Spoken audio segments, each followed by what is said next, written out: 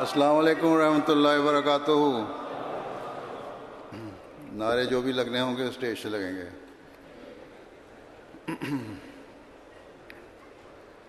اشہد ان لا الہ الا اللہ وحدہ لا شریک لہ واشہد ان محمدا عبدہ ورسولہ. اما بعد فاعوذ باللہ من الشیطان الرجیم. بسم اللہ الرحمن الرحیم. الحمد للہ رب العالمین. الحمد للہ رب العالمین. الرحمن الرحیم. مالک یوم الدین. ایاک نعبد و ایاک نستعین. اهدنا الصراط المستقيم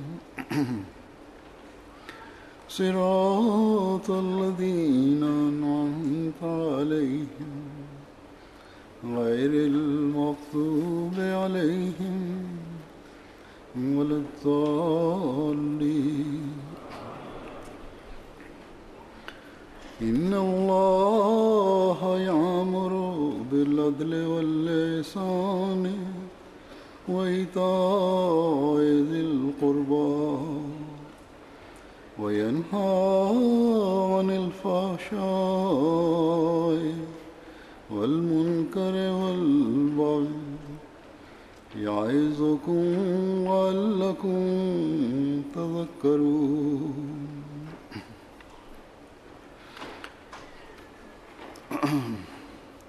لیکن اللہ تعالیٰ عدل کا اور احسان کا اور اقربا پر کی جانے والی عطا کی طرح عطا کا حکم دیتا ہے. بے حیائی اور ناپسندیدہ باتوں اور بغاوت سے منع کرتا ہے. وہ تمہیں نصیحت کرتا ہے تاکہ تم عبرت حاصل کرو.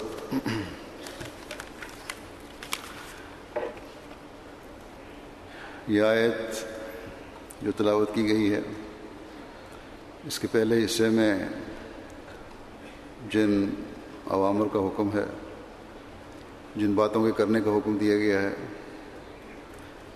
یعنی عدل، احسان اور اطاعت ذی القربہ، ان کو میں اپنی گزشتہ سالوں کی تقریروں میں مختلف زاویوں سے بیان کر چکا ہوں. گو کہ ابھی بھی بڑا وسیع مضمون ہے. دنیا کے امن کو قائم رکھنے کے لیے، انسان کو بااخلاق انسان بنانے کے لیے، انسان کو ایک دوسرے کے حقوق ادا کرنے والا بنانے کے لیے، انسان کو اپنے پیدا کرنے والے خدا کا حقیقی عبد بنانے کے لیے عدل، احسان اور اطاعت ذی القربہ پر عمل انتہائی ضروری ہے. لیکن اس کے معیار اس وقت تک قائم نہیں ہو سکتے جب تک کہ اخلاقی اور روحانی قدروں کے معیار بھی بلند نہ کیے جائیں. جب تک عدل، احسان اور اطاعت ذی القربہ کے ضابطے اور اصول کسی ضابطے اور اصول کے اندر رہتے ہوئے نہ کیے جائیں. اس لیے خدا تعالیٰ نے جو انسانی نفسیات کو سب سے زیادہ جانتا ہے،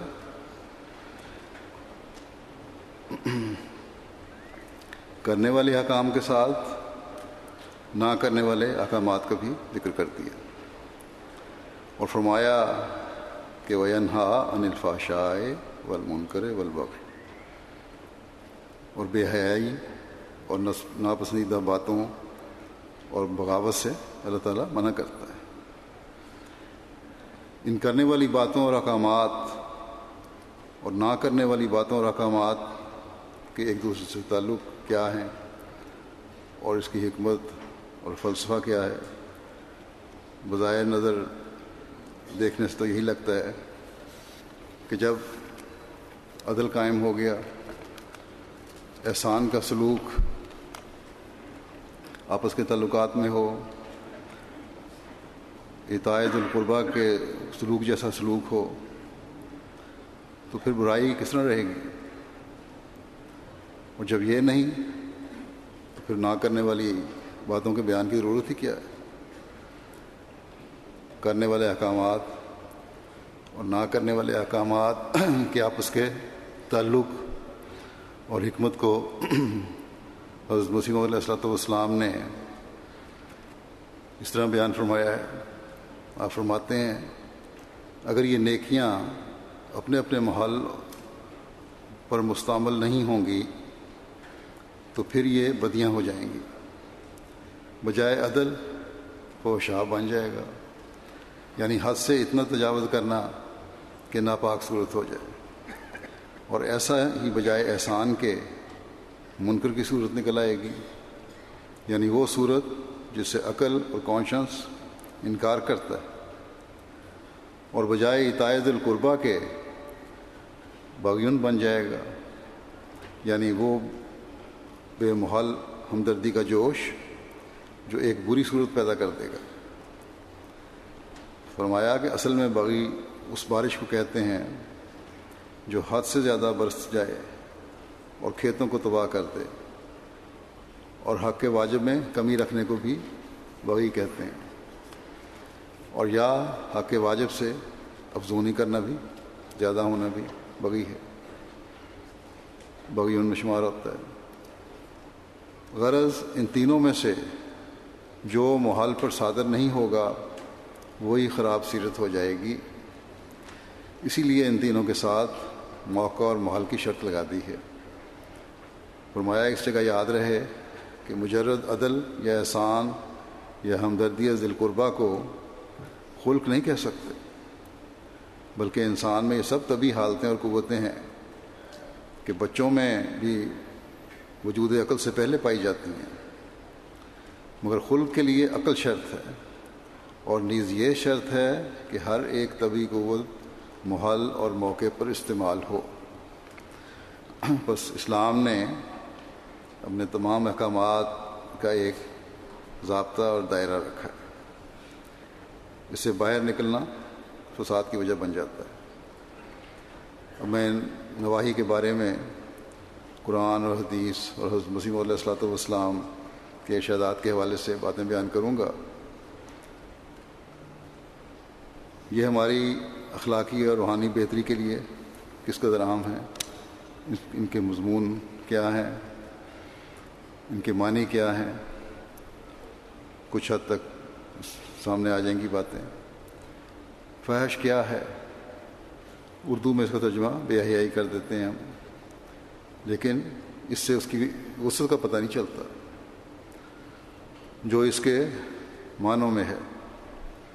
اہل لغت کے نزدیک ہر وہ چیز جو اپنی حد سے تجاوز کرے وہ فحش ہے، اور جیسا کہ اللہ تعالیٰ کا قول ہے کہ شیطان تمہیں غریبی سے ڈراتا ہے اور فحشاء کا حکم دیتا ہے، مفسرین کے نزدیک اس کا مطلب کہ شیطان تمہیں حکم دیتا ہے کہ تم صدقہ نہ کرو، اور بعض کے نزدیک یہاں پر فحشاء سے مراد بخل ہے،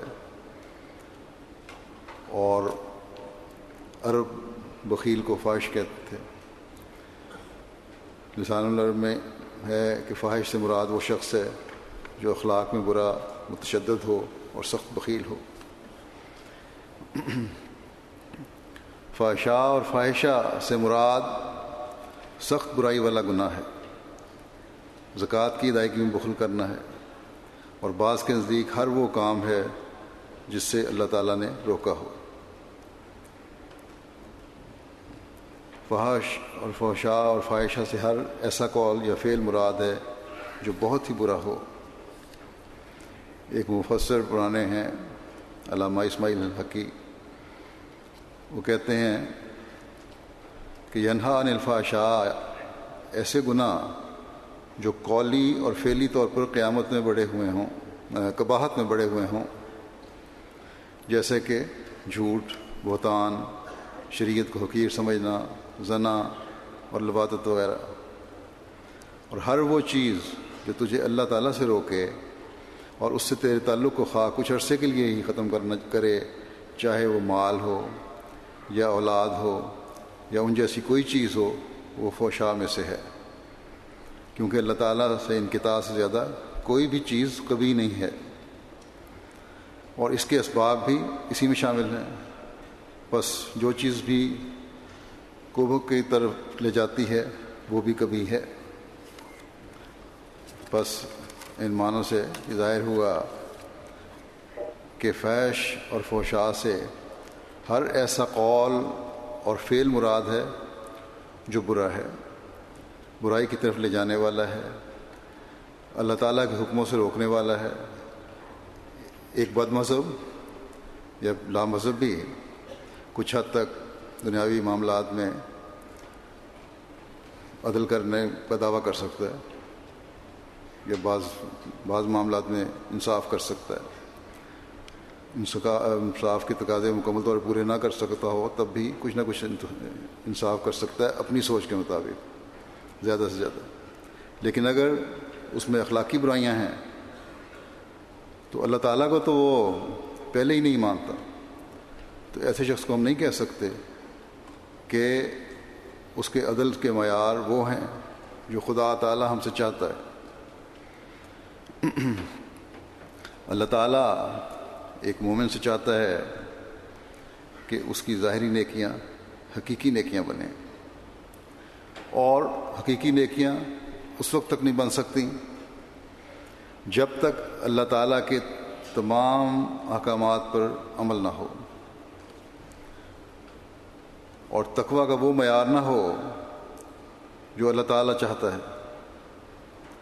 بس فحشاء سے بچتے ہوئے ایک مومن کا عدل کا معیار بھی اس سے بہت بلند ہے جو ایک دنیا دار کا ہے۔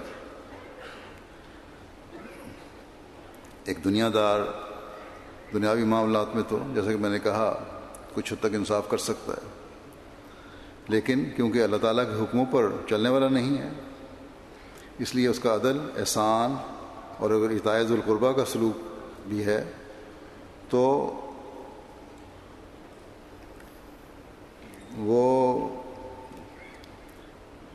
روحانی لحاظ سے خالی ہوگا، اور جب روحانیت سے خالی ہوگا تو اللہ تعالیٰ کے نزدیک اس میں وہ نکھار نہیں پیدا ہو سکتا جو اللہ تعالیٰ چاہتا ہے۔ ایک حدیث میں آتا ہے، حضرت عائشہ رضی اللہ عنہا کی روایت ہے کہ نبی کریم صلی اللہ علیہ وسلم کے پاس یہودی آئے اور انہوں نے کہا السلام علیکم، یعنی تم پر ہلاکت ہو۔ تو اس پر حضرت عائشہ نے فرمایا بلکہ تم پر اور اللہ تعالیٰ تم پر لعنت کرے اور اللہ تم پر غضب کرے۔ رسول اللہ صلی اللہ علیہ وسلم نے فرمایا کہ عائشہ ٹھہرو، نرمی اختیار کرو اور سختی اور بدزبانی سے پرہیز کرو۔ حضرت عائشہ نے کہا کہ کیا آپ نے نہیں سنا کہ انہوں نے کیا کہا ہے؟ آپ نے فرمایا کیا تم نے وہ نہیں سنا جو میں نے جواب دیا ہے؟ میں نے آپ نے فرمایا کہ میں نے ان پر ان کی بات واپس کر دی ہے، اور میری ان کے متعلق بات سنی جائے گی اور ان کی میرے متعلق نہیں سنی جائے گی۔ یہ ہے فحشاء سے بچنے کا معیار کہ دشمن کے غلط الفاظ، استہزاء یا گالی پر بھی اپنے اخلاق کو ہاتھ سے نہیں جانے دینا۔ حضرت عائشہ سے نے جو جواب فرمایا تھا وہ بھی انصاف کے دائرے سے باہر نہیں تھا، لیکن اس میں دلی رنجش بھی شامل ہو گئی تھی، اور جب یہ شامل ہو جائے تو پھر عدل کا اعلیٰ معیار نہیں رہتا۔ اس لیے حضرت صلی اللہ علیہ وسلم نے فرمایا کہ فحش سے بدزبانی سے پرہیز کرو۔ اس کے لیے آپ نے فحش کا لفظ استعمال فرمایا. اللہ تعالیٰ کا حکم ہے کہ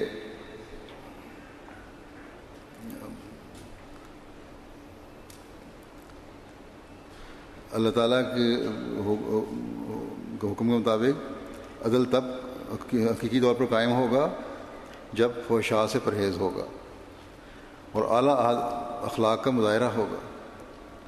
علیکم کہہ کر اس کے الفاظ کو اس پر الٹا دیا تو یہی کافی ہے. بس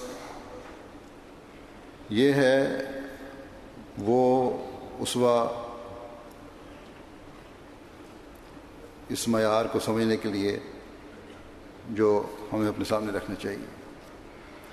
جیسا کہ میں نے کہا کہ فاحش سے مراد وہ شخص بھی ہے جو اخلاق میں برا ہے، لیکن ایسے شخص سے بھی حضرت صلی اللہ علیہ وسلم کا رویہ کیا ہے. اس بارے میں حضرت عائشہ بیان کرتی ہیں کہ ایک شخص نے حضرت صلی اللہ علیہ وسلم سے اندر آنے کی اجازت مانگی تو آپ نے فرمایا اچھا اس برے آدمی کو اندر آنے کی اجازت دے دو. جب وہ اندر آیا تو آپ نے بڑی نرمی سے اور اخلاق سے اس سے باتیں کی. تو میں نے عرض کیا کہ یا رسول اللہ صلی اللہ علیہ وسلم، آپ نے تو فرمایا تھا کہ شخص برا آدمی ہے، پھر آپ نے اس سے نرم کلامی کیوں کی؟ آپ صلی اللہ علیہ وسلم نے فرمایا کہ ہاں عائشہ یہ بات ہے کہ بے شک وہ شخص بہت برا ہے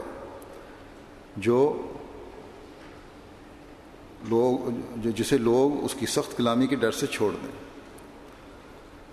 وہ بھی فاحش کے زمرے میں آئے گا جس کی بد کلامی زیادہ ہو، اخلاق اچھے نہ ہوں اور لوگ اس سے بچتے ہوں اور چھوڑ دیں. آپ نے فرمایا کہ بے شک وہ شخص برا ہے کیونکہ اس کی بد اخلاقی سے لوگ ڈرتے ہیں.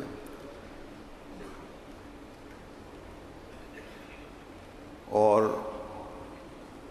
جیسا کہ میں نے کہا جو الفاظ آپ نے استعمال فرمائے وہ ہیں اِنَّ شَرَّ النَّاسِ مَن تَرَكَهُ النَّاسُ اتقاء فوش.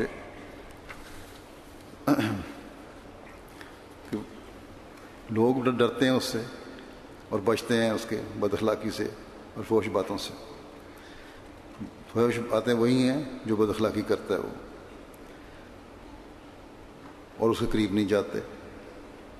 لیکن صلی اللہ نے فرمایا ایک اور روایت میں کہ میرے اپنے اخلاق یہ ہیں کہ آپ نے فرمایا کہ مجھے تم نے کبھی کسی سے بد اخلاقی کرتے ہوئے دیکھا ہے جو اس برے آدمی سے بد اخلاقی کروں جو میرے گھر آیا. بس یہ باریکی ہے اعلیٰ اخلاق کی، اور جب یہ ہو تو پھر ہی حقیقی انصاف بھی قائم ہو سکتا ہے، ورنہ تو دوسرے کے رویے سے انصاف جو ہے وہ اس پر اثر پڑ سکتا ہے. پھر ایک روایت میں آتا ہے حضرت صلی اللہ علیہ وسلم نے فرمایا ما کان الفوش فی شیء الا شانا وما کان الحیاء فی شیء الا زانا. مستند سے یہ روایت ہے، آپ صلی اللہ علیہ وسلم نے فرمایا کہ جس چیز میں بے حیائی ہوتی ہے وہ اسے عیبدار کر دیتی ہے، اور جس چیز میں حیا ہوتی ہے وہ اسے زینت بخشتی ہے. یہاں فحش کے مقابلے پر حیا کو رکھا ہے. اس کا یہ مطلب بھی ہے کہ حیا سے دوری، اگر حیا سے انسان ہوتا جائے تو پھر فحش کی طرف لے جاتا ہے، دوری جو ہے فحش کی طرف لے کر جاتی ہے. جو مرد عورت حیا کے پردے نہیں رکھتے وہ پھر فحشاء کی طرف چلے جاتے ہیں، اور فحشاء کی طرف جانے والے پر ذاتی خواہشات جو ہیں وہ حاوی ہو جاتی ہیں، اور ذاتی خواہشات حاوی ہونے والا پھر نہ عدل کر سکتا ہے، نہ احسان کر سکتا ہے، نہ اطاعت ذی القربیٰ کا سلوک کر سکتا ہے. بس ایک انتہائی گہرائی ہے اس ارشاد میں۔ پھر ایک روایت میں آتا ہے حضرت صلی اللہ علیہ وسلم نے فرمایا کہ ان الفوش والتفاحش لیس من الاسلام وان احسن الناس اسلاما احسنهم خلقا۔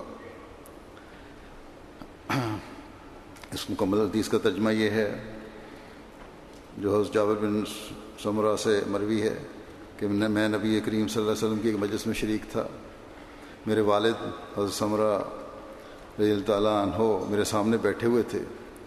نبی صلی اللہ علیہ وسلم نے فرمایا کہ بے حیائی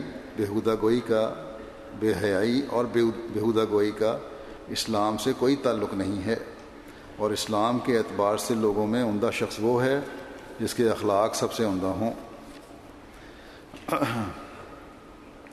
پھر حضرت عائشہ سے روایت ہے کہ رسول اللہ صلی اللہ علیہ وسلم نے فرمایا کہ یقیناً قیامت کے دن لوگوں میں سے بدترین وہ ہے جس کی فحش گوئی سے بچا جاتا ہو۔ اس میں جیسا کہ معنی سے ظاہر ہے، لغوی معنی سے بےہودہ گوئی کے غلیظ زبان کے علاوہ بد اخلاقی بھی شامل ہے۔ پھر فحش اور بے حیائی سے بچنے کی تلقین فرماتے ہوئے حضرت صلی اللہ علیہ وسلم فرماتے ہیں، عبداللہ بن عمر بن عاص بیان کرتے ہیں کہ میں نے نبی کریم صلی اللہ علیہ وسلم کو یہ فرماتے ہوئے سنا کہ قیامت کے دن ظلم اندھیروں کی صورت میں ہوگا۔ بے حیائی سے اپنے آپ کو بچاؤ، کیونکہ اللہ تعالیٰ کو سخت گوئی اور بد زبانی پسند نہیں۔ بخل سے بھی اپنے آپ کو بچاؤ، کیونکہ بخل نے تم سے پہلے لوگوں کو بھی ہلاک کر دیا تھا۔ اسی بخل نے انہیں قطع رحمی کا راستہ دکھایا، سو انہوں نے رشتے ناطے توڑ دیے۔ اسی بخل نے انہیں اپنی دولت اور چیزیں اپنے پاس سمیٹ کر رکھنے کا حکم دیا، سو انہوں نے ایسا ہی کیا۔ اسی بخل نے انہیں گناہوں کا راستہ دکھایا، سو وہ گناہ کرنے لگے۔ بس یہ سب باتیں جو ہیں فحش کی قسمیں ہیں اور سب گناہوں کی طرف لے جانے والی ہیں، یا خود گناہ ہیں، اور اس دنیا میں ان سے بچنے والا حضرت صلی اللہ علیہ وسلم کی اشارت کے مطابق پھر قیامت کے اندھیروں سے بچنے والا ہوگا۔ اس بات کو کہ بخل شیطان کا فعل ہے، اور جب انسان بخیل ہو جائے تو اللہ تعالیٰ کے فضلوں اور بخشش سے محروم ہو جاتا ہے۔ اللہ تعالیٰ نے قرآن کریم میں اس طرح بیان فرمایا کہ الشیطان یعدکم الفقر ویامرکم بالفحشاء واللہ یعدکم مغفرۃ منہ وفضلا واللہ واسع علیم۔ کہ شیطان تمہیں غربت سے ڈراتا ہے اور تمہیں فحشاء کا حکم دیتا ہے، جبکہ اللہ تمہارے ساتھ اپنی جناب سے بخشش اور فضل کا وعدہ کرتا ہے، اور اللہ وسعت عطا کرنے والا اور دائمی علم رکھنے والا ہے۔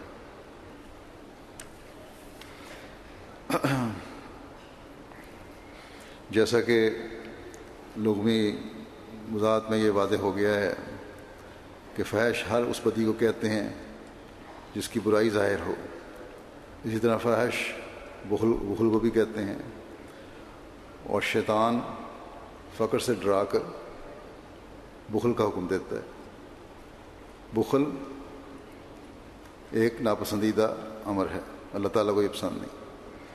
بس شیطان بخل سے ڈرا کر ہمیشہ بدی کا حکم دے گا۔ جب بخل سے ڈرائے گا تو اس لیے ڈرائے گا تم نیکیاں نہ کرو اور بدیاں کرو۔ اس سوچ میں ڈال دیتا ہے مثلاً کہ غریب کی مدد کرو گے، چندوں کی طرف توجہ دو گے تو تمہارے اخراجات کس طرح پورے ہوں گے۔ ہاں اگر لغویات میں خرچ کرنا ہے تو کہتا ہے ضرور کرو۔ بہت ساری فضول خرچیاں لوگ کر جاتے ہیں، وہ اس میں کوئی کنجوسی نہیں کرتے۔ یہی حال ہم دیکھتے ہیں دنیا داروں کا۔ لیکن اللہ تعالیٰ فرماتا ہے کہ اللہ کی راہ میں خرچ کرنے سے اللہ کے فضلوں کے وارث بنو گے تم۔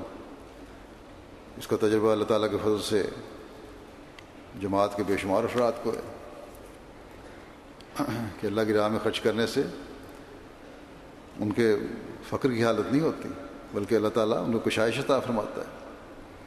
پھر قرآن کریم میں اللہ تعالیٰ فرماتا ہے انما یامرکم بالسوء والفحشاء وان تقولوا علی اللہ ما لا تعلمون، کہ یقیناً وہ تمہیں محض برائی اور بے حیائی کے باتوں کا حکم دیتا ہے، اور یہ کہ تم اللہ کے خلاف ایسی باتیں کہو جن کا تمہیں کوئی علم نہیں۔ ظاہر ہے جب برائی اور فحشاء کے پیچھے انسان چلے گا تو وہ بات کرے گا، وہ کہے گا جو اللہ تعالیٰ کے حکموں کے خلاف ہے، اور مختلف برائیوں میں مبتلا ہوتا چلا جائے گا اور بڑھتا چلا جائے گا۔ سوء وہ برائیاں ہیں، یامرکم بالسوء، سوء وہ برائیاں ہیں جو انسان کی اپنی ذات کو نقصان پہنچاتی ہیں، جیسے بدظنی ہے، غفلت ہے، بزدلی ہے، بے غیرتی ہے یا تکبر ہے، اور اس طرح کی تمام برائیاں ہیں۔ ان کا نقصان انسان کو اپنی ذات پہ ہوتا ہے زیادہ۔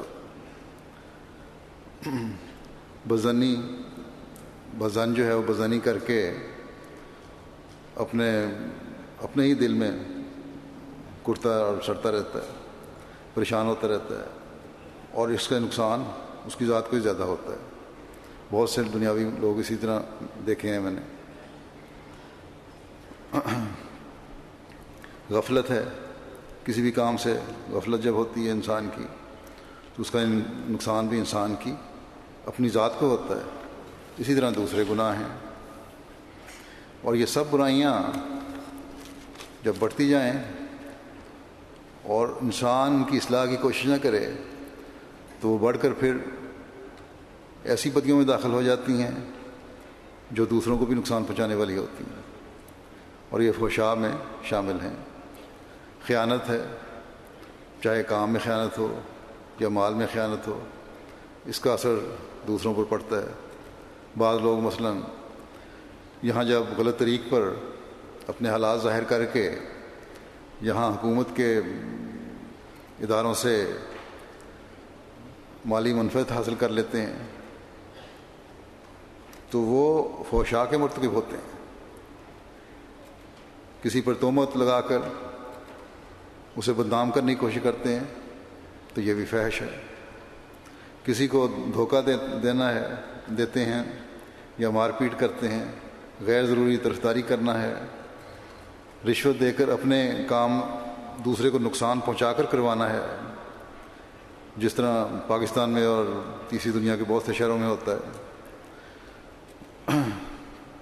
تو پھر یہ عمل بے حیائی اور فحش میں بڑھاتے چلے جانے والے عمل ہیں اور خدا کے مقابل کھڑا کر دیتے ہیں۔ بظاہر خدا تعالیٰ کا نام بھی لے رہے ہوتے ہیں،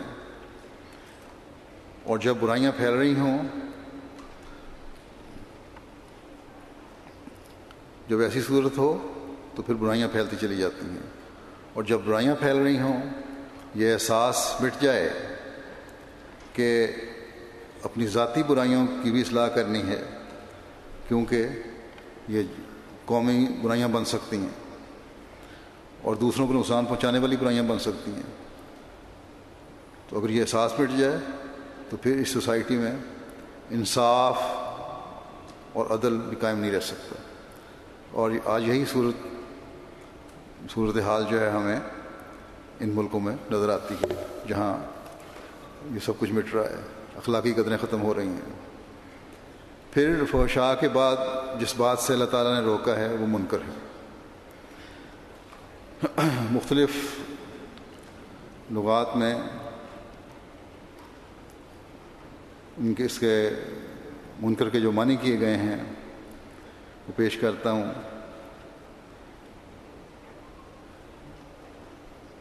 امام راغب نے مفردات میں لکھا ہے کہ عرفان کی ضد کو انکار کہتے ہیں، ہر ایسے فعل کو منکر کہتے ہیں جس کو عقول صحیحہ برا جانے۔ پھر لسان العرب میں لکھا ہے المنکرہ معروف کا متضاد ہے، اس سے مراد ہر وہ عمل ہے جس کا برا اثر ہونا شریعت نے بیان کیا ہے اور اس کو حرام قرار دیا ہے اور اس سے کراہت ظاہر کی ہے، پس وہ منکر ہے۔ اقرب نے لکھا ہے کہ ہر وہ بات یا فعل جس میں اللہ تعالیٰ کی پسندیدگی نہ ہو منکر کہلاتی ہے۔ علامہ آلوسی لکھتے ہیں کہ قوت غضبیہ کا وہ اظہار جس میں افراط ہو اور ایسے فعل کو ناپسند کیا جائے اسے منکر کہتے ہیں۔ علامہ جلال الدین سیوطی کہتے ہیں حضرت ابن عباس کے حوالے سے کہ وہ بیان کرتے ہیں کہ منکر سے مراد جھٹلانا ہے اور یہ سب ناپسندیدہ امر ہے، یہ سب سے زیادہ ناپسندیدہ امر ہے۔ اللہ تعالیٰ نے فحشاء کے بعد منکر سے منع فرمایا اور اس تفسیر سے جو میں نے پڑھی ہے ابھی اس بات پر روشنی بھی پڑتی ہے کہ بے حیائی پیدا ہو تو عدل قائم نہیں ہوتا، اور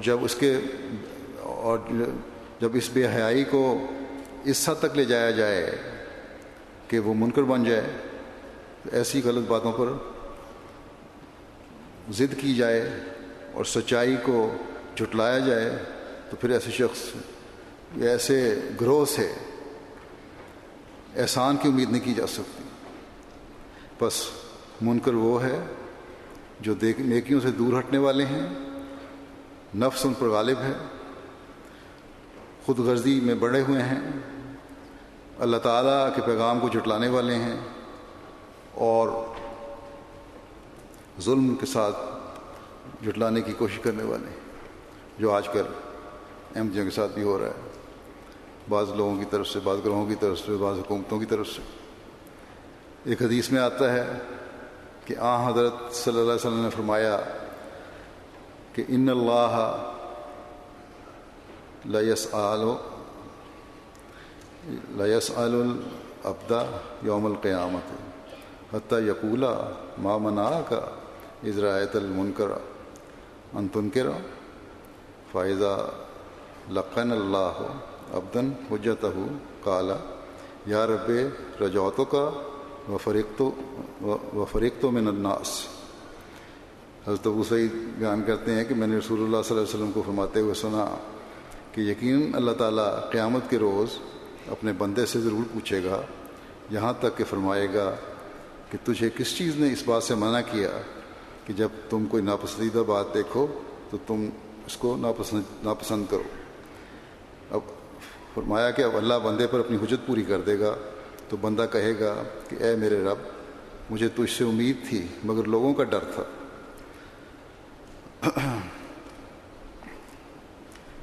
یہ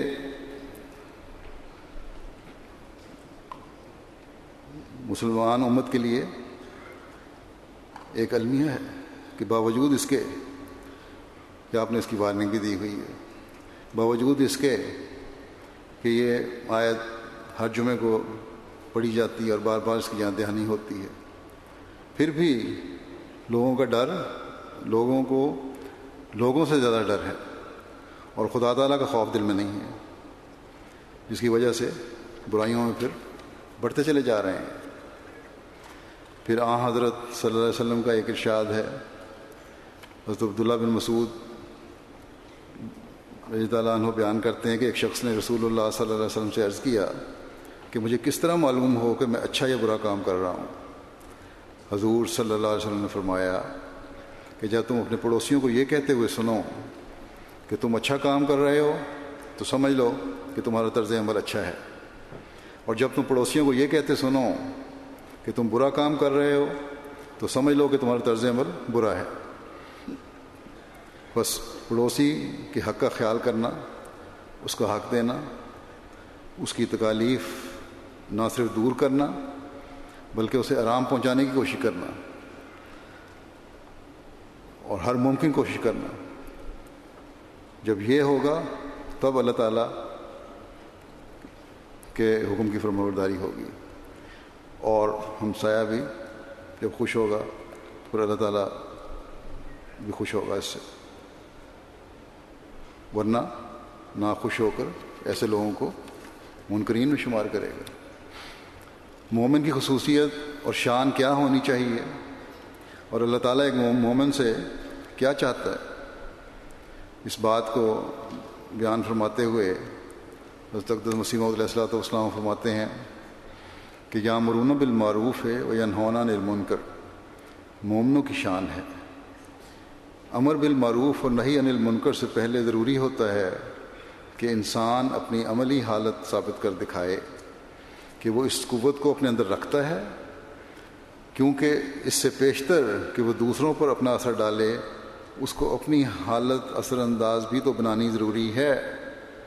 پس یاد رکھو کہ زبان کو امر بالمعروف اور نہی عن المنکر سے کبھی مت روکو، ہاں محل اور موقع کی شناخت بھی ضروری ہے، اور انداز بیان ایسا ہونا چاہیے جو نرم ہو اور سلاست اپنے اندر رکھتا ہو، اور ایسا ہی تقوی کے خلاف بھی زبان کا کھولنا سخت گناہ ہے۔ بس مومن کی یہ شان ہے، بے شک یہ کہ وہ شان ہے کہ وہ بری اور غیر ضروری باتوں سے روکتا ہے، لیکن دوسروں کو روکنے سے پہلے یہ ضروری ہے کہ اپنی حالت اس کا اثر پیدا کرنے والی بنائی جائے، اپنی عملی حالت کو بہتر بناؤ۔ یہ عملی حالت کی بہتری ہی وہ طاقت رکھتی ہے جو پھر دوسرے پر اثر انداز ہوتی ہے۔ اور یہ بھی بات یاد رکھنی چاہیے کہ موقع محال دیکھ کر نصیحت کی جائے، بس برائیوں سے روکنا بھی بڑی اچھی بات ہے، اور اگر دوسروں کو برائیوں سے روکتے ہوں تو اللہ تعالیٰ کی پکڑ سے پھر انسان بچاتا ہے دوسرے کو جب اس کو برائیوں سے روکتا ہے، لیکن موقع محال دیکھ کر۔ یہ نہیں کسی کی برائی دیکھی تو پبلک میں کھڑے ہو کر اس کی برائیاں بیان کرنی شروع کر دیں، یا اس کو روکنا ٹوکنا شروع کر دیا، یا کوئی عہدے دار ہے تو اسٹیج سے ہی اس پر کے خلاف باتیں کرنی شروع کر دیں۔ بہرحال یہ بہت اچھی بات ہے کہ ان کو برائیوں سے بچاتے ہیں، اللہ تعالیٰ کی پکڑ سے بچاتے ہیں، اور گناہوں سے دور کرتے ہیں اگر سمجھایا جائے، اور یہ اگر صحیح ماحول پر سمجھایا جائے تو یہ دوسرے پر پھر احسان بن جاتا ہے۔ لیکن اس کے لیے یہ شرط بہرحال ضروری ہے کہ اپنا عملی نمونہ اور موقع اور ماحول کے لحاظ سے بات ہو، اور نرم زبان میں بات ہو، اور تقوی کو سامنے رکھتے ہوئے باتیں ہوں۔ بس یہ وہ خوبصورت طریقہ کار ہے جو عاجزی کے ساتھ دنیا میں نیکیاں پھیلانے کا ہے۔ اللہ تعالیٰ نے مومنوں کو فحشاء اور منکر سے بچنے کے لیے ایک نسخہ بھی عطا فرمایا ہے۔ اگر اس نسخے کو صحیح استعمال کیا جائے تو انسان نہ صرف فحشاء اور منکر سے بچتا ہے بلکہ اپنی نسلوں کو بھی بچاتا ہے، بلکہ دنیا کے لیے بھی ایک نمونہ بن کر اسے بھی تباہی کے گڑھے میں گرنے سے بچاتا ہے۔ اللہ تعالیٰ فرماتا ہے کہ اتلو ما اوحی الیک من الکتاب واقم الصلاۃ ان الصلاۃ تنہی عن الفحشاء والمنکر ان الصلاۃ تنہی عن الفحشاء والمنکر ولذکر اللہ اکبر واللہ یعلم ما تصنعون۔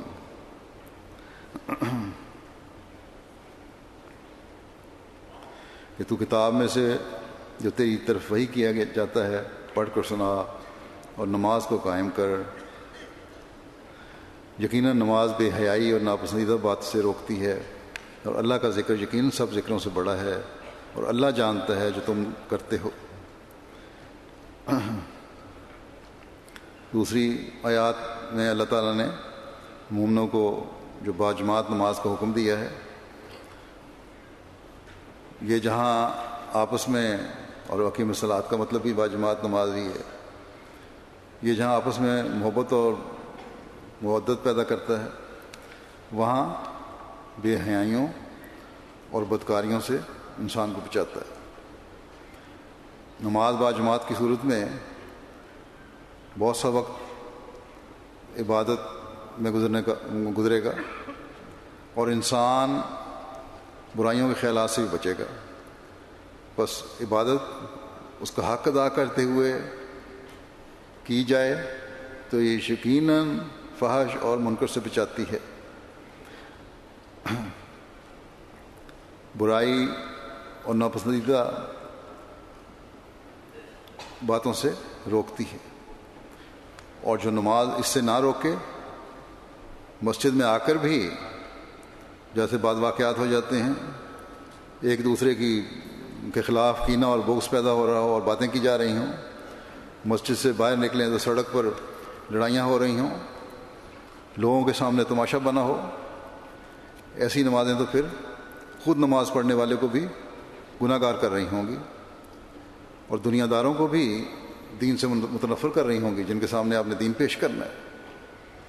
ایک حدیث میں آتا ہے، حضرت ابن عباس بیان کرتے ہیں کہ رسول اللہ صلی اللہ علیہ وسلم نے فرمایا، جس کی نماز اسے فحشاء اور منکر سے نہ روکے وہ اللہ تعالیٰ سے دوری کے علاوہ کسی چیز میں نہیں بڑھتا. بس نماز جو حقیقی نماز ہے، جو خالص ہو کر اللہ تعالیٰ کے لیے پڑھی جاتی ہے، فحشاء اور منکر سے روکتی ہے. لیکن اگر اس میں دنیا کی ملونی ہو جائے شامل، جیسی ہم بعض مسلمان ملکوں میں دیکھتے ہیں، بعض لوگوں میں دیکھتے ہیں کہ نمازوں کے بعد ایک دوسرے پر کفر کے فتوے لگائے جاتے ہیں غیروں کی مساجد میں تو، اور مغالطات بکی جاتی ہیں، ایسے نماز پڑھنے والوں کو کی نمازیں فحشاء اور منکر سے نہیں روکتی پھر انہیں، بلکہ انہیں گناہ گار بنا رہی ہوتی ہیں. مزید ایسی نماز جو فحشاء اور منکر سے روکے اور اللہ تعالیٰ کی رضا حاصل کرنے والا بنانے والی ہو، اس کی حالت بیان فرماتے ہوئے حضرت مسیح موعود علیہ الصلوۃ والسلام فرماتے ہیں کہ نماز میں لذت اور سرور بھی عبودیت اور ربوبیت کے ایک تعلق سے پیدا ہوتا ہے. جب تک اپنے آپ کو عدم محض یا مشابہ بالعدم قرار دے کر جو ربوبیت کا ذاتی تقاضا ہے نہ ڈال دے، اس کا فیضان اور پرتاؤ اس پر نہیں پڑتا. عاجزی اور اپنے آپ کو کچھ نہ سمجھنا اور انکساری کی انتہا کرنا، اس کی ضرورت ہے. اللہ تعالیٰ کے احکامات پر عمل کرنے کے لیے ایک کوشش کی ضرورت ہے تاکہ خدا تعالیٰ اس حقیقی نماز کا مزہ چکھائے جس سے اس کا فیضان حاصل ہوتا ہے، اور فیضان اور پرتاؤ اللہ تعالیٰ کا پرتاؤ اس پہ پڑتا ہے. آپ فرماتے ہیں کہ اگر ایسا ہو تو پھر اعلیٰ درجے کی لذت حاصل ہوتی ہے جس سے بڑھ کر کوئی حظ نہیں ہے. اس مقام پر انسان کی روح جب ہمہ نیستی ہو جاتی ہے، بالکل ختم ہو جاتی ہے، تو وہ خدا کی طرف ایک چشمے کی طرح بہتی ہے اور ما سوا اللہ سے اسے انقطاع تام ہو جاتا ہے، بالکل کٹ جاتی ہے. اللہ تعالیٰ کے علاوہ کوئی چیز نہیں ہوتی اس کے سامنے. اس وقت خدا تعالیٰ کی محبت اس پر گرتی ہے. اس اتصال کے وقت ان دو جوشوں سے، جو اوپر کی طرف سے ربوبیت کا جوش اور نیچے کی طرف سے عبودیت کا جوش ہوتا ہے، ایک خاص کیفیت پیدا ہوتی ہے. اس کا نام صلاۃ ہے. بس یہی وہ صلاۃ ہے جو سیئات کو بھسم کر جاتی ہے اور اپنی جگہ ایک نور اور چمک چھوڑ دیتی ہے، جو سالک کو راستے کے خطرات اور مشکلات کے وقت ایک منور شمع کا کام دیتی ہے اور ہر قسم کے خس و خاشاک اور ٹھوکر کے پتھروں اور خار و خس سے جو اس کی راہ میں ہوتی ہے آگاہ کر کے بچاتی ہے.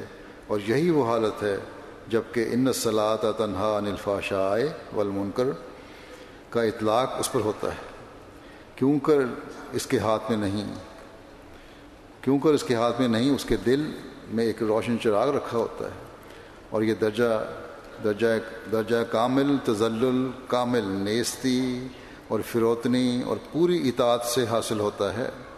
پھر گناہ کا خیال اسے کیوں کر آ سکتا ہے اور انکار اس میں پیدا ہی نہیں ہو سکتا. فحشاء کی طرف اس کی نظر اٹھ ہی نہیں سکتی. غرض ایک ایسی لذت، ایسا سرور حاصل ہوتا ہے کہ میں نہیں سمجھ سکتا کہ اسے کیوں کر بیان کروں، اس کو بیان ہی نہیں کیا جا سکتا. حضرت مسیح علیہ الصلوۃ والسلام فرماتے ہیں نماز میں بھی گناہوں سے بچنے کا ایک آلہ ہے. نماز کی یہ صفت ہے کہ انسان کو گناہ اور بدکاری سے ہٹا دیتی ہے. سو تم ویسی نماز تلاش کرو اور اپنی نماز کو ایسی بنانے کی کوشش کرو.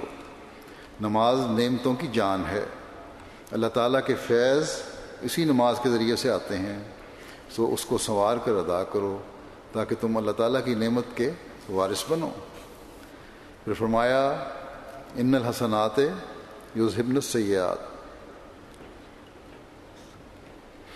کہ نیکیاں یا نماز بدیوں کو دور کرتی ہے. یا دوسرے مقام پر فرمایا ہے نماز فواحش اور برائیوں سے بچاتی ہے. اور ہم دیکھتے ہیں کہ بعض لوگ باوجود نماز پڑھنے کے پھر بدیاں کرتے ہیں. اس کا جواب یہ ہے کہ وہ نمازیں پڑھتے ہیں مگر نہ روح اور راستی کے ساتھ، صحیح طریقے سے نہیں پڑھتے. وہ روح نہیں ہوتی جو نماز پڑھنے کے لیے ہونی چاہیے. وہ صرف رسم اور عادت کے طور پر ٹکرے مارتے ہیں. ان کی روح مردہ ہے. اللہ تعالیٰ نے ان کا نام حسنات نہیں رکھا، اور یہی جو حسنات کا لفظ رکھا الصلاۃ کا لفظ نہیں رکھا. اور یہاں جو حسنات کا لفظ رکھا الصلاۃ کا لفظ نہیں رکھا، باوجود کہ معنی وہی ہیں. اس کی وجہ یہ ہے کہ تا نماز کی خوبی اور حسن و جمال کی طرف اشارہ کرے کہ وہ نماز بدیوں کو دور کرتی ہے جو اپنے اندر ایک سچائی کی روح رکھتی ہے اور فیض کی تاثیر اس میں موجود ہے. وہ نماز یقیناً برائیوں کو دور کرتی ہے. نماز نشست و برخاست کا نام نہیں ہے. نماز کا مغز اور روح وہ دعا ہے جو ایک لذت اور سرور اپنے اندر رکھتی ہے. بس ایسی نمازیں ہمیں ادا کرنے کی کوشش کرنی چاہیے. اور جب ایسی نمازیں ادا ہوں گی تو انسان بدیوں اور بد کرداری سے اور گناہ سے بچے گا، اور بنی نوع انسان کے لیے بھی مفید وجود بنے گا. اس کی دعائیں پھر بنی نوع انسان کے لیے ٹھنڈی چھاؤں بن جائیں گی. اس زمانے میں دنیا پر احسان کرنے کے لیے یہی نمازیں اور دعائیں ہیں جو ہمیں پڑھنی چاہیے تاکہ دنیا فحشاء اور منکر سے باہر آئے. پھر تیسری چیز جس سے اس آیت میں اللہ تعالیٰ نے ہمیں منع فرمایا ہے بغی ہے یا بغیون. البغی کے معنی کسی چیز کی طلب میں درمیانہ روی کی حد سے تجاوز کی خواہش کرنا ہے، خواہ تجاوز کر سکے یا نہ. اور بغیون کا استعمال کمیت اور کیفیت یعنی قدر اور وصف دونوں کے متعلق ہوتا ہے. کہا جاتا ہے کہ بغیت الشیء وابتغیت، کسی چیز کے حاصل کرنے میں جائز حد سے تجاوز کرنا. یبغونکم الفتنہ، تمہیں فساد ڈلوانے کی غرض سے. اور پھر اس کی آگے قسمیں بھی ہیں. بعض دفعہ اچھے معنوں میں بھی استعمال ہوتا ہے، برے معنوں میں بھی. البغیو حد سے تجاوز کرنا ہے. پھر اس کے معنی ظلم اور فساد بھی ہے. پھر اس کے معنی فساد کا ارادہ کرنا بھی ہے. پھر اس کے معنی حد سے تجاوز کرنا بھی ہے. پھر اس کے معنی حسد کرنا بھی ہے. اور گھوڑے کا بے چین ہونا اور اکڑنا بھی ہے. بارش کا بہت زیادہ برسنا بھی ہے. حضرت ابن عباس کے حوالے سے جلال الدین سیوطی کہتے ہیں کہ البغی سے مراد تکبر اور ظلم بھی ہے. علامہ اسماعیل حقی اس کے معنی لکھتے ہیں کہ لوگوں پر بغیر کسی وجہ کے ظلم کرنا، ان پر قابض ہونا، ان کے مقابل پر اپنی بڑائی کا اظہار کرنا اور ان کے عیبوں کی ٹو میں رہنا اور ان کی غیبت کرنا اور طعن و تشنیع کرنا اور حق کو چھوڑ کر باطل کی طرف تجاوز کرنے کو بغی کہتے ہیں. گو لغت میں بغیون کا لفظ دونوں طرح استعمال ہوتا ہے، اچھے رنگ میں بھی اور مذموم دونوں طرح. مگر قرآن پاک میں اکثر جگہ معنی مضمون کے لیے استعمال ہوئے ہیں. جیسے فرمایا یبغون فی الارض بغیر الحق کے، تو ملک میں ناحق شرارت کرنے لگتے ہیں. انما بغیکم علی انفسکم، تمہاری شرارت کا وبال تمہاری ہی جانوں پر ہوگا. ثم بغی علیہ لینصرنہ اللہ، کہ پھر اس شخص پر زیادتی کی جاتی ہے، خدا اس کی مدد کرتا ہے. انا قارون کان من قوم موسیٰ فبغی علیہم، قارون موسیٰ علیہ السلام کی قوم میں سے تھا، اس پر تعدی کرتا تھا. بہرحال اس میں جو آج میں نے تلاوت کی ہے اس میں بھی اللہ تعالیٰ نے بغی کا لفظ استعمال کر کے اس سے روکا ہے، اور یہ منفی معنوں میں ہی ہے. روایت میں آتا ہے، حضرت عبداللہ بن عمر سے روایت ہے کہ حضرت صلی اللہ علیہ وسلم سے پوچھا گیا کہ کون سا آدمی افضل ہے. آپ نے فرمایا صاف دل، زبان کا سچا. لوگوں نے کہا زبان کے سچے کو تو ہم پہچانتے ہیں، لیکن صاف دل کون ہے؟ آپ نے فرمایا پرہیزگار، پاک صاف، جس کے دل میں نہ کوئی گناہ ہو، نہ بغاوت ہو، اور نہ کینہ اور بغض ہو، اور نہ حسد ہو. پھر ایک روایت ہے، حضرت صلی اللہ علیہ وسلم نے فرمایا ما من ذنب اجدر ان یعجل اللہ لصاحبہ العقوبۃ فی الدنیا ما ویدخر له فی الآخرۃ مثل البغی وقطیعۃ الرحم. بغاوت اور قطع رحمی کی مثال ایسے دو گناہوں کی ہے جن کے کرنے والے کے لیے آخرت میں سزا کو ذخیرہ کرنے کے ساتھ ساتھ دنیا میں بھی اللہ تعالیٰ جلد سزا دیتا ہے. پس قطع رحمی کرنا، رشتوں کو نہ نبھانا، چھوٹی چھوٹی باتوں پر رشتے کاٹ دینا. بعض عورتیں خاص طور پر لکھتی ہیں کہ ان کے خاوند چھوٹی چھوٹی باتوں پر قطع رحمی پر مجبور کرتے ہیں انہیں بھی، یا خود یہ رحمی رشتے چھوڑ دیتے ہیں، یا ان کو کہتے ہیں کہ تم نے اپنے رحمی رشتوں سے تعلق نہیں رکھنا. یہ گناہ ہے اور بغی ان کے زمرے میں آتا ہے. پھر ایک روایت ہے، ام المومنین حضرت عائشہ بیان فرماتی ہیں کہ حضرت صلی اللہ علیہ وسلم نے فرمایا کہ بھلائی میں ثواب کے لحاظ سے تیز تر یہ دو چیزیں ہیں، نیکی کرنا اور صلہ رحمی کرنا، اور شر کی سزا کے لحاظ سے تیز تر یہ دو امر ہیں، بغاوت کرنا اور قطع تعلقی کرنا. پر بہت ذرا انظار ہے. ایک حدیث میں آتا ہے کہ حضرت واصلہ بن اسقع بیان کرتے ہیں کہ میں نے رسول اللہ صلی اللہ علیہ وسلم سے کو یہ فرماتے ہوئے سنا کہ ایک مسلمان کا خون، اس کی عزت اور اس کا مال دوسرے مسلمان پر حرام ہے. مسلمان کا بھائی ہے، وہ اس پر ظلم نہیں کرتا اور نہ اسے مصیبت کے وقت چھوڑتا ہے.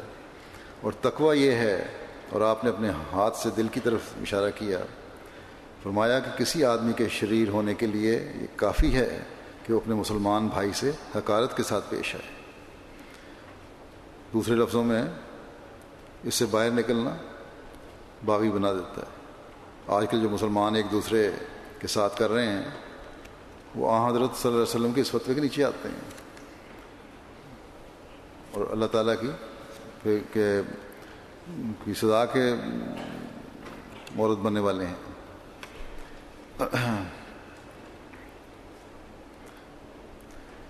آپ صلی اللہ علیہ وسلم کا اسوہ کیا ہے، اور آپ صلی اللہ علیہ وسلم ہر قسم کے ظلم اور زیادتی سے بچنے کے لیے کس طرح دعا مانگا کرتے تھے. اس بارے میں ایک روایت میں ہے، حضرت ام سلمہ بیان کرتی ہیں کہ نبی کریم صلی اللہ علیہ وسلم جب اپنے گھر سے نکلتے تو یہ دعا کرتے کہ اے اللہ، میں تیری پناہ چاہتا ہوں اس سے کہ میں گمراہ ہو جاؤں، یا میں پھسل جاؤں، یا میں ظلم کروں، یا میرے پر ظلم کیا جائے، یا میں جہالت کروں، یا مجھ سے جہالت کا سلوک کیا جائے. بس اس میں نفس کے شر سے بچنے اور گمراہی سے بچنے اور ظلم کرنے سے بچنے اور ظالم کے شر سے بچنے کے لیے تمام باتوں کا ذکر آ گیا، اور ہر قسم کی برائی سے بچنے کا ذکر آ گیا. بلکہ ایک روایت میں آتا ہے، عامر کہتے ہیں کہ میں نے حضرت نعمان بن بشیر سے سنا وہ کہتے تھے میں نے رسول اللہ صلی اللہ علیہ وسلم سے سنا، آپ صلی اللہ علیہ وسلم نے فرمایا حلال بھی ظاہر ہے اور حرام بھی ظاہر ہے، اور ان دونوں کے درمیان شبہ والی کچھ باتیں ہیں، اکثر لوگ انہیں نہیں جانتے۔ بس جو ان مشتبہ باتوں سے بچا اس نے اپنے دین اور اپنی آبرو کو محفوظ رکھنے کے لیے پوری احتیاط سے کام لیا، اور جو ان مشتبہ امور میں جا پڑا تو وہ اس چروائے کی مانند ہے جو اپنے ریوڑ رکھ کے آس پاس چرا رہا ہے، سرکاری رکھ ہے، اور قریب ہے کہ اس میں ریوڑ جا پڑیں۔ دیکھو ہر بادشاہ کی ایک رکھ ہوتی ہے، اس کا اپنا علاقہ ہوتا ہے جس میں جانا منع ہے۔ خیال رکھنا کہ اللہ تعالیٰ کی رکھ اس کی زمین میں اس کی حرام کی ہوئی باتیں ہیں، جن چیزوں سے اللہ تعالیٰ نے منع کیا ہے ان کو کرنا، یہ اللہ تعالیٰ کی رکھ میں جانا اور زیادتی کرنا ہے، اور اس کی سزا بھی ملتی ہے۔ فرمایا خبردار، اور جسم میں ایک گوشت کا ٹکڑا ہے، اگر وہ ٹھیک ہے تو سارا جسم ٹھیک رہتا ہے، اگر وہ بگڑ جائے تو سارا جسم بگڑ جاتا ہے۔ تو ہمیں معلوم ہے کہ وہ دل ہے۔ بس یہ گوشت کا ٹکڑا جو ہے دل ہی ہے، اور جب دل بگڑتا ہے تو فحشاء اور منکر اور بغی سب انسان پر قبضہ جما لیتے ہیں، اور ان چیزوں سے پھر انسان تبھی بچ سکتا ہے جب اللہ تعالیٰ کا فضل ہو خاص۔ اللہ تعالیٰ سے جب انسان مانگے تبھی بچ سکتا ہے، اس کی طرف جھکے۔ اور آج کل تو ہر قدم پر یہ چیزیں موجود ہیں جو اللہ تعالیٰ کی رکھ میں لے جانے والی ہیں، اور شیطان پوری قوت سے اپنے حملے کر رہا ہے۔ مختلف ذرائع ایسے ہیں جو پہلے فحشاء کی طرف لے جاتے ہیں، دین کے اعلیٰ خلق سے پیچھے ہٹانا شروع کر دیتے ہیں، دین کی بعض باتوں پر اعتراض پیدا ہونا شروع ہو جاتا ہے۔ حالانکہ اسلام ایک ایسا دین ہے جو انسانی فطرت کے مطابق ہے، اور جب دجال کے دجل سے آ کر شیطان کی باتوں میں آ کر جب چھوٹی چھوٹی باتوں سے انسان ہٹتا ہے تو پھر بڑی باتوں اور نواحی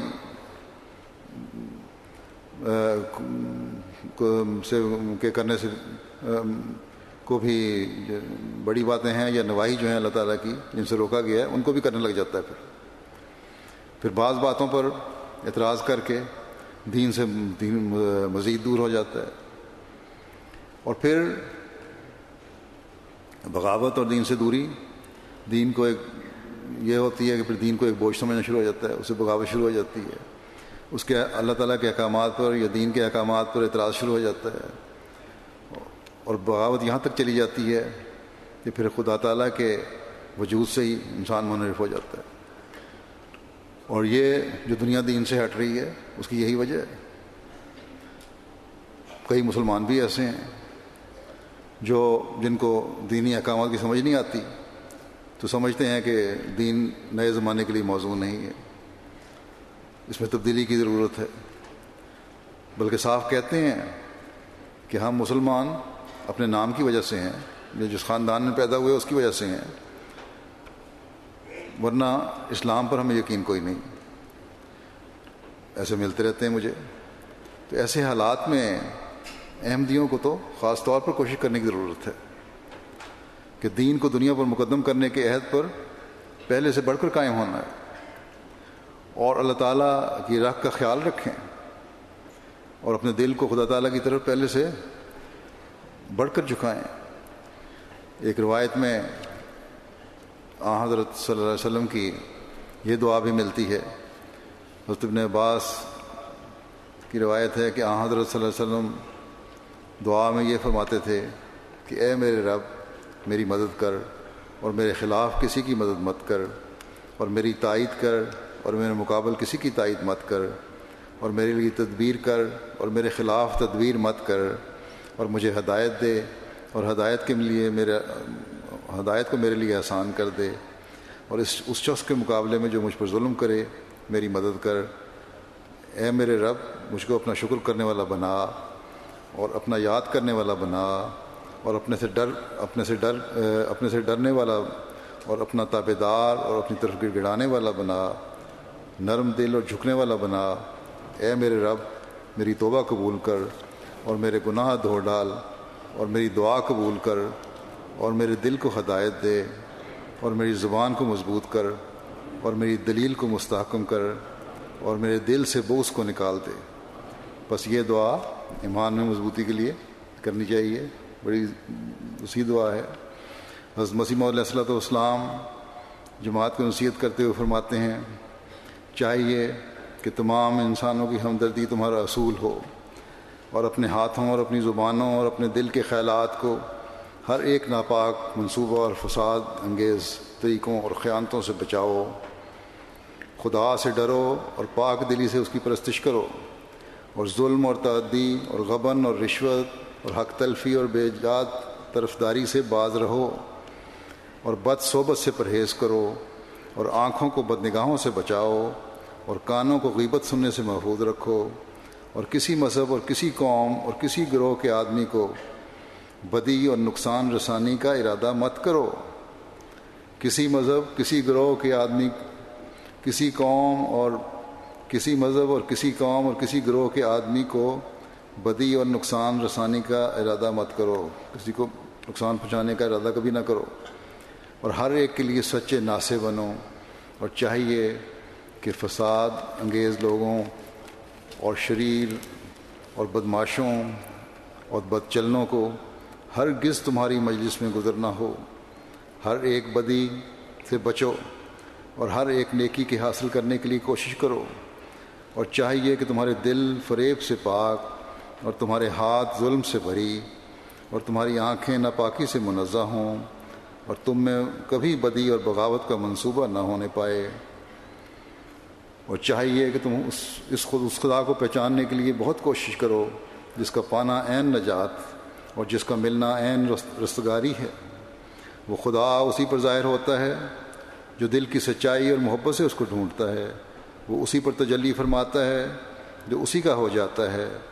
وہ دل جو پاک ہیں وہ اس کا تخت گاہ ہیں، اور وہ زبانیں جو جھوٹ اور گالی اور یاوہ گوئی سے منزہ ہیں وہ اس کی وحی کی جگہ ہیں، اور ہر ایک جو اس کی رضا میں فنا ہوتا ہے اس کی اعجازی قدرت کا مظہر ہو جاتا ہے۔ پھر ایک دوسری جگہ آپ نے فرمایا کہ اے میری جماعت، خدا تعالیٰ آپ لوگوں کے ساتھ ہو۔ وہ قادر کریم آپ لوگوں کو سفر آخرت کے لیے ایسا تیار کرے جیسا کہ حضرت صلی اللہ علیہ وسلم کے اصحاب تیار کیے گئے تھے۔ خوب یاد رکھو کہ دنیا کچھ چیز نہیں ہے، لعنتی ہے وہ زندگی جو محض دنیا کے لیے ہے، اور بدقسمت ہے وہ جس کا تمام ہم و غم دنیا کے لیے ہے۔ ایسا انسان اگر میری جماعت میں ہے تو عبث طور پر میری جماعت میں اپنے تئیں داخل کرتا ہے، کیونکہ وہ اس خشک ٹہنی کی طرح ہے جو پھل نہیں لائے گی۔ اے سعادت مند لوگو، تم زور کے ساتھ اس تعلیم میں داخل ہو جو تمہاری نجات کے لیے مجھے دی گئی ہے۔ تم خدا کو واحد لا شریک سمجھو اور اس کے ساتھ کسی چیز کو شریک مت کرو، نہ آسمان میں سے نہ زمین میں سے۔ خدا اسباب کے استعمال سے تمہیں منع نہیں کرتا، خدا اسباب کے استعمال سے تمہیں منع نہیں کرتا، لیکن جو شخص خدا کو چھوڑ کر اسباب پر ہی بھروسہ کرتا ہے وہ مشرک ہے۔ صرف دنیا کی چیزوں پر بھروسہ کرنے والا جو ہے وہ مشرک ہے۔ قدیم سے خدا کہتا چلا آیا ہے کہ پاک دل بننے کے سوا نجات نہیں، سو تم پاک دل بن جاؤ اور نفسانی کینوں اور غضبوں سے الگ ہو جاؤ۔ انسان کے نفس امارہ میں کئی قسم کی پلیدیاں ہوتی ہیں، مگر سب سے زیادہ تکبر کی پلیدی ہے۔ اگر تکبر نہ ہوتا تو کوئی شخص کافر نہ رہتا۔ سو تم دل کے مسکین بن جاؤ، عام طور پر بنی نوع کی ہمدردی کرو جبکہ تم انہیں بہشت دلانے کے لیے واعظ کرتے ہو۔ سو یہ واعظ تمہارا کب سے ہی ہو سکتا ہے اگر تم اس چند روزہ دنیا میں ان کی بدخوائی کرو۔ خدا تعالیٰ کے فرائض کو دلی خوف سے بجا لاؤ کہ تم ان سے پوچھے جاؤ گے۔ نمازوں میں بہت دعا کرو کہ تا خدا تمہیں اپنی طرف کھینچے اور تمہارے دلوں کو صاف کرے، کیونکہ انسان کمزور ہے۔ ہر ایک بدی جو دور ہوتی ہے وہ خدا تعالیٰ کی قوت سے دور ہوتی ہے، اور جب تک انسان خدا سے قوت نہ پاوے کسی بدی کے دور کرنے پر قادر نہیں ہو سکتا۔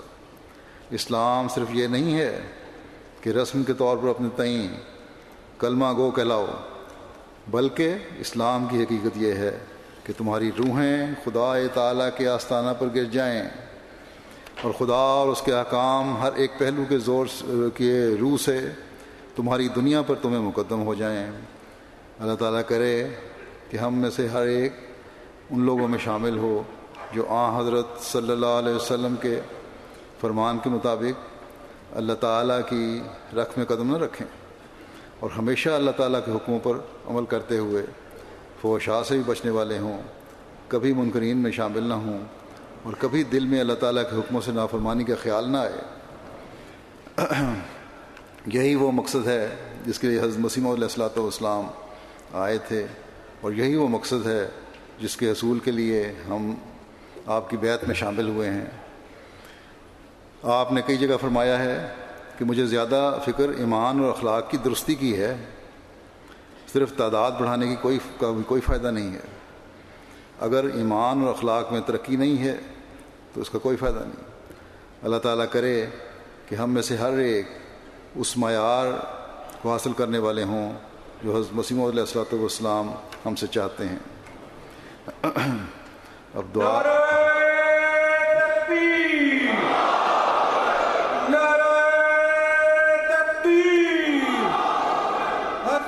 محمد مصطفیٰ محسن انسانیت، اسلام احمدیت، اسلام احمدیت، غلام احمد کی، غلام احمد کی، حضرت محمد مصطفیٰ، خلافت احمدیت، حضرت خلیفۃ المسیح الخامس، نعرہ تکبیر۔ اب ہم دعا کریں گے، اللہ تعالیٰ سب کو جلسے کی برکات سے دائمی فائدہ اٹھانے والا بنائے۔ جو اپنی خواہش کے باوجود نہیں آ سکے، اللہ تعالیٰ انہیں بھی ان برکات سے حصہ دے۔ MTA کے ذریعے دنیا بھر میں جو احمدی اس جلسے میں شامل ہوئے ہیں، اللہ تعالیٰ ان کو بھی ان برکات سے نوازے۔ اللہ تعالیٰ اسیران راہ مولا کی جلد رہائی کے سامان پیدا فرمائے۔ جن جن ملکوں میں احمدیوں پر سختیاں وارد کی جا رہی ہیں، اللہ تعالیٰ انہیں دشمنوں کے شر سے محفوظ رکھے۔ شہداء کے درجات بلند فرمائے اور ان کی نسلوں کو بھی ایمان اور اخلاص میں بڑھائے۔ دنیا بھر میں پھیلے ہوئے تمام مبلغین سلسلہ، مربیان اور معلمین کو پہلے سے بڑھ کر اخلاص و وفا کے ساتھ کام کرنے کی توفیق دیتا چلا جائے۔ یہ جو بیعتیں حاصل ہو رہی ہیں، اللہ تعالیٰ ان کی صحیح تربیت کرنے کی انہیں توفیق عطا فرمائے، اور ان نئے شامل ہونے والوں کو کہ ایمان و ایقان میں ترقی عطا فرمائے۔ تمام جماعتی کارکنان کو تقویٰ پر چلتے ہوئے کام کرنے کی توفیق عطا فرمائے۔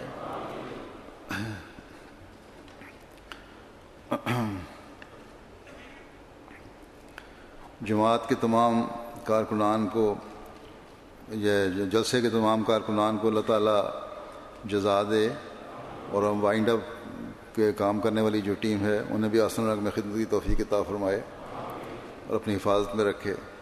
اللہ تعالیٰ آپ سب کو اپنی حفاظت میں رکھے اور خیریت سے اپنے اپنے گھروں میں جائیں۔ دعا کر لیں۔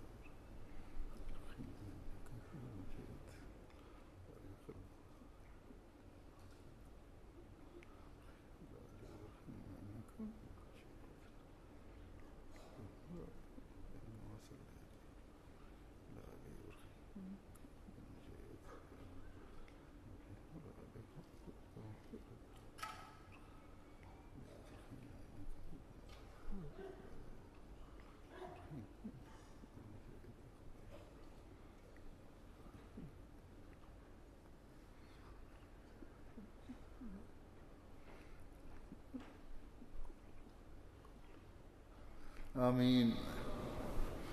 نعرہ تکبیر، نعرہ تکبیر. حضرت محمد مصطفیٰ، حضرت محمد مصطفیٰ. اسلام احمدیت، اسلام احمدیت. غلام احمد کی، غلام احمد کی. خلافت احمدیہ، خلافت احمدیہ. حضرت خلیفۃ المسیح الخامس، حضرت خلیفۃ المسیح الخامس. جماعت احمدیہ عالمگیر، جلسہ سالانہ UK. شہدائے احمدیت، اسیران رہ مولا. نعرہ تکبیر. السلام علیکم. حاضری جو انہوں نے دی ہے اس کے مطابق اس سال 38,510 کی افراد شامل ہوئے جلسے میں، اور 115 ممالک کی نمائندگی ہے. پچھلے سال 114 ممالک کی نمائندگی تھی اور 37,393 کی حاضری تھی. نعرہ تکبیر. جلسہ سالانہ UK، جلسہ سالانہ UK.